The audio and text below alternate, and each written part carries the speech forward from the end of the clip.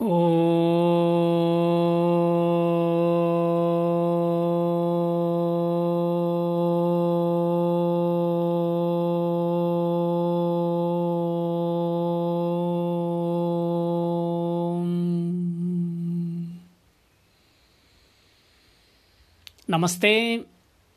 welcome back. Today I would like to talk about recipe for suffering and recipe of joy, because in pandemic one thing which happened is like people who were never cooking also started cooking. People learned lot of new recipes. So just it came to my mind, why not look into the recipe for suffering and recipe of joy. I won't give a very complicated recipe, simple recipe which we understand. What are the ingredients which go into suffering? So before we look into that, we need to understand suffering and joy. We all experience suffering. We don't need to define it, really speaking, because is there anyone who says that I don't know what is suffering?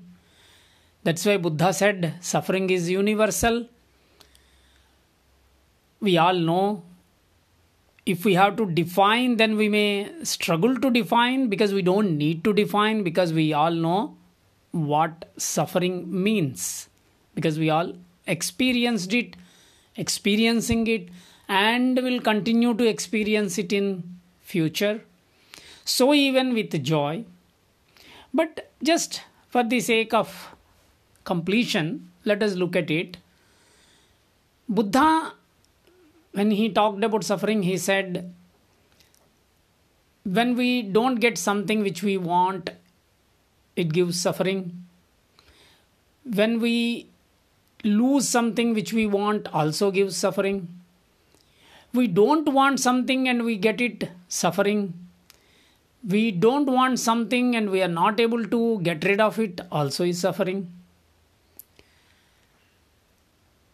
But if we look at suffering, it has two elements to it: physical element, physical aspect, and a mental aspect or psychological aspect to it. The physical component, we need to understand. If you are very hungry, really hungry, you want to get rid of that hunger, or there is physical pain due to health problems. It can be, a fracture or a disease. The physical component needs to be dealt with in a pragmatic way. If there is a fracture, one has to consult a orthopedic surgeon and then do whatever needs to be done. So even with a disease or a real hunger, things like that. So the physical component, we don't say that it is not suffering, it is suffering. Some people call it pain. They make a distinction between pain and suffering. But they are quite intimately connected, so we are not analyzing all that. The physical component of the suffering, we have to deal with it in a pragmatic way. What we want to focus here is the psychological component of suffering. And this is what precisely, even when Patanjali says, Heyam Dukkham Anagatam, the future suffering, Dukkham, suffering, sorrow, grief, the future grief or future suffering is ought to be avoided. He means the psychological aspect. Physical aspect we can try. For example, yoga helps. Yoga is like an insurance, physical insurance. You do yoga, you are avoiding many physical health conditions which may otherwise be there. Like when people, they do their pranayama, meditation and all, such things, they improve the immunity. Asanas improve the immunity, and they are avoiding lot of health issues. So thereby we are avoiding some suffering which we may otherwise get. Food also is like that. If you are eating the right food, you are avoiding many conditions which can cause health issues. The proper diet, proper food, avoiding foods which are not good, avoiding sugars and many such things, they take care of the health. So you are avoiding the suffering. But I would like to focus on the psychological component of suffering. Physical component, we need to take care, definitely.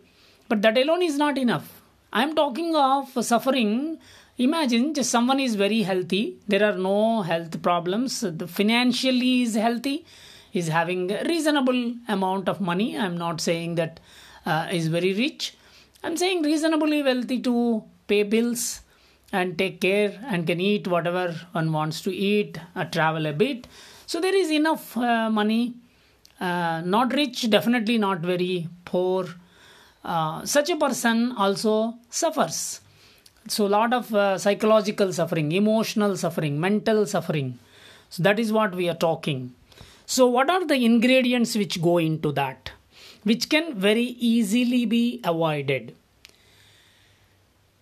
If somebody says that I like to suffer, I'm happy suffering, we are not talking about them.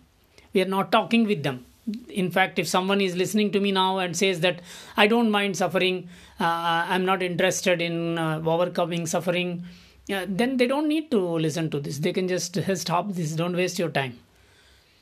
Because the discussion comes up when we are trying to avoid suffering, or we don't want to suffer. We want to understand about suffering and joy, and we want to tune into joy and want to avoid or get out of the suffering. So what are the things which go into suffering?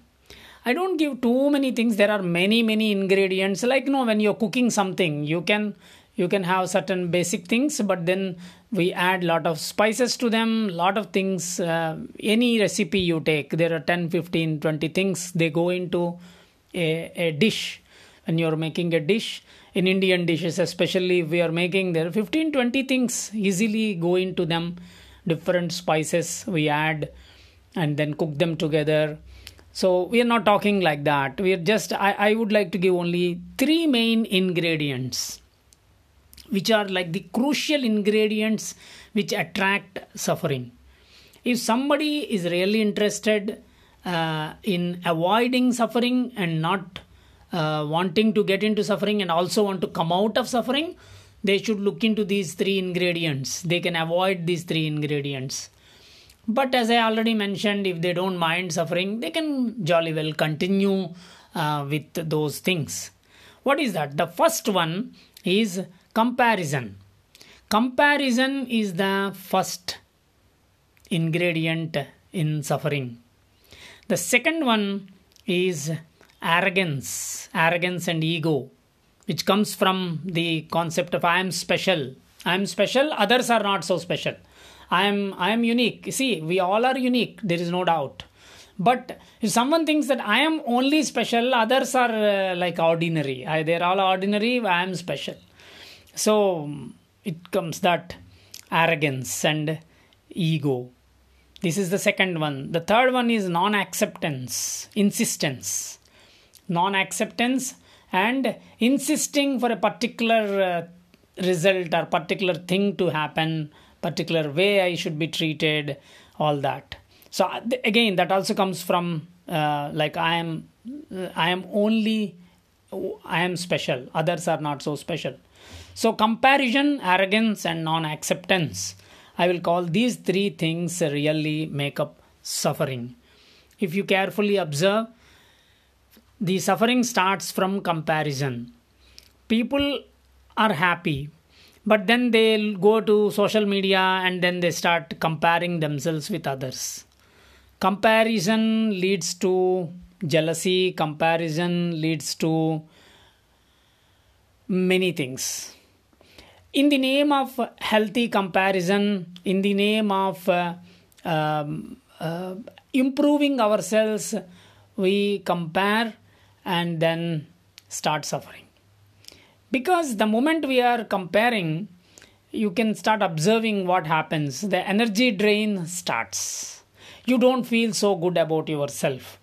You feel you are missing something, you are lacking something, you need to do something to feel good, and your mind will be occupied by the person or things with which you are comparing. So you can observe this. You can observe what happens when you start comparing. And it is a deep rooted program nowadays. We are not even aware that we are comparing, and we think it is natural, we think it is going to be healthy, and we think also that we can improve by comparing. If you carefully observe some sports, like elite sports and all, they do need to compare. For example, you are competing for a 100-meter sprint or 400-meter something. You have to compare your timing with someone else. You're not talking of that. You are not an elite sports person, or even if you're an elite sports person, that comparison is very different from comparing yourself with the achievements of others, and mentally you are putting yourself down without even your knowledge. If mentally you are thinking that you are entitled to be happy only when you achieve the things what others have achieved. So this is the starting point of suffering. Modern day suffering, especially young people are suffering mostly because of comparison, and they think it is natural, and in fact many times they are not even aware of it. So what should we do to overcome this? Simply do what you love. So I am not only giving the recipe for the suffering, but also I am giving you the solution. The solution is do what you love. The moment you are loving what you are doing, or doing what you really love, then this problem is not there. I am doing this because I just love it. I like it. I love it. Whereas it's nothing to do with any comparison. I'm not comparing because somebody has done this and then has achieved this, so I am doing. Our parents told me to do it. So, or this person is having, in social media has a big following, so let me also try to get big following, then I will feel good. If my followers improve or my likes improve, then I will feel good. That means we start doing things which we actually are not interested, but somebody else is interested. So the solution for this is start doing what you really love to do. So this is important. Then we stop comparing then, and then we start doing what we like to do. We don't focus on others, we focus on ourselves and what is giving us joy. This is the first thing. Second thing is this arrogance, which comes from the feeling of I am something special compared to others. The feeling that I am unique is good. But if I am thinking that I am unique but others are all ordinary, then there is an ignorance there. I am unique, so even others are unique. I am special, so even others are special in their own way. So if this is understood, then the arrogance won't be there. And if we want to get out of this frequency of arrogance, we need to observe the arrogant people and see how it feels like to be in their presence, in their company. For example, if I am arrogant and I am not recognizing arrogance, if I want to come out of that, I should observe people who are arrogant. I have to put myself in the presence of arrogant people, work with them, work under them. Then it will be a disgusting feeling.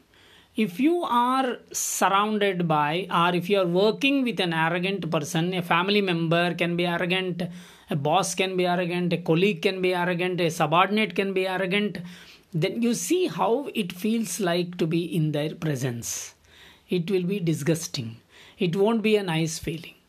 So should we be like that? Should we send such vibes to people around us? Do I like to be disgusting?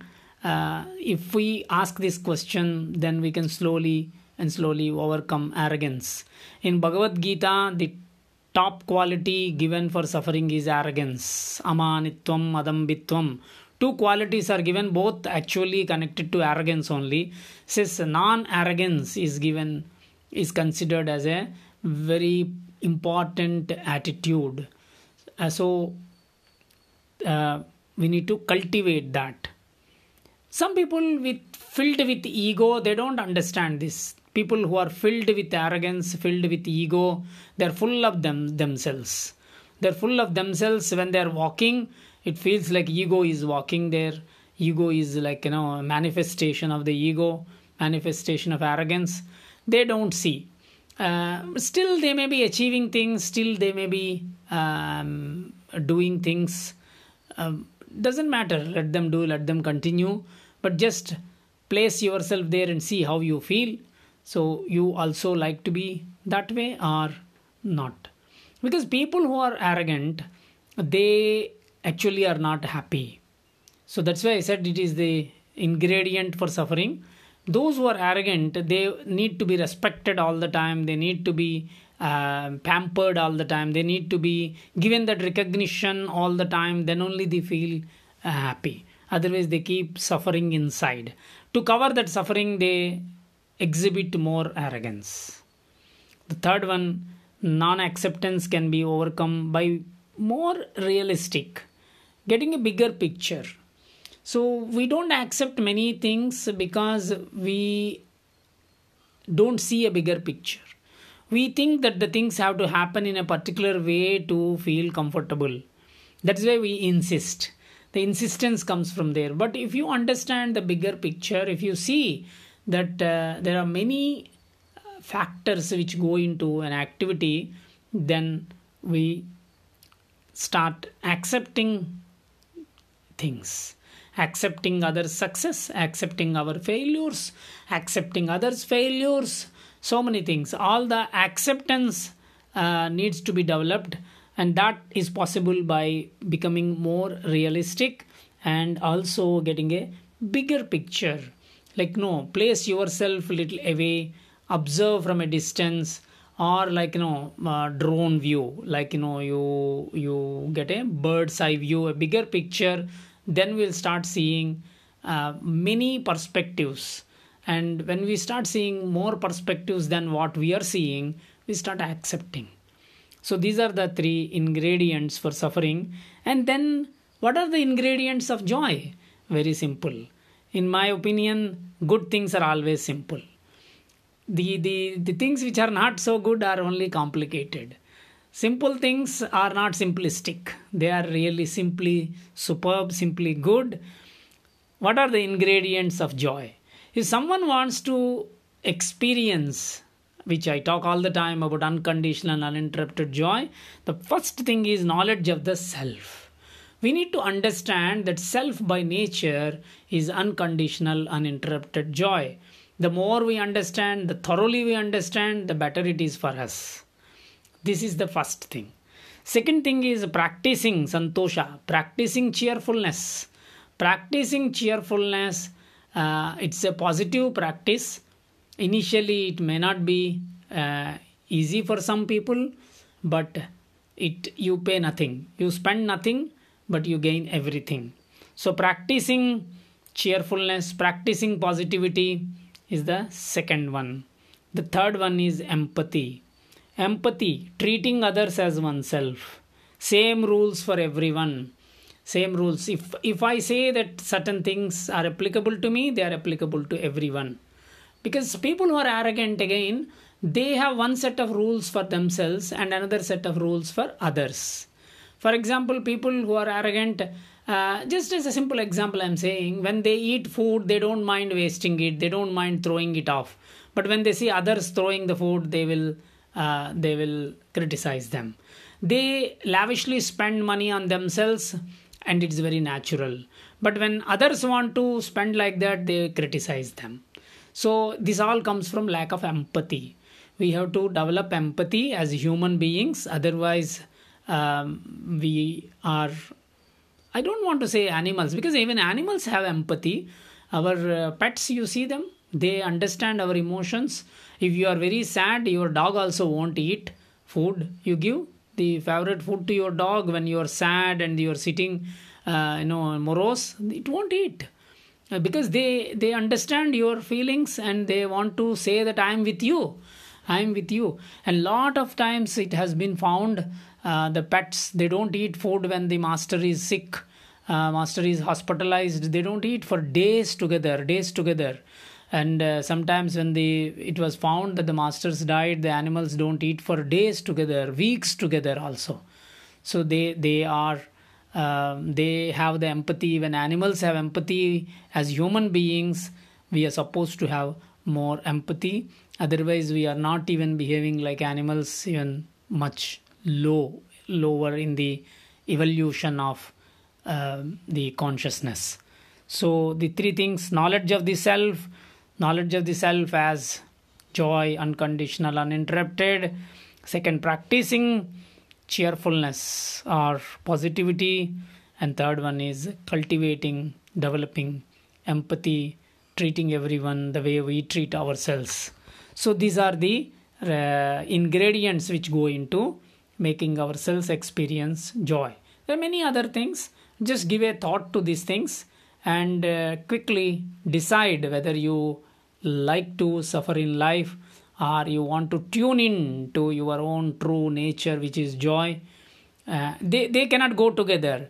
Remember, you cannot be experiencing joy and do things which are going to attract suffering. You cannot be arrogant with full of ego and at the same time experience joy. It is a false joy. When people are given to ego, what they experience is false happiness. It's very temporary. It will vanish. It will evaporate very soon. So think of these things and enjoy and experience your true nature. Wish you all the best.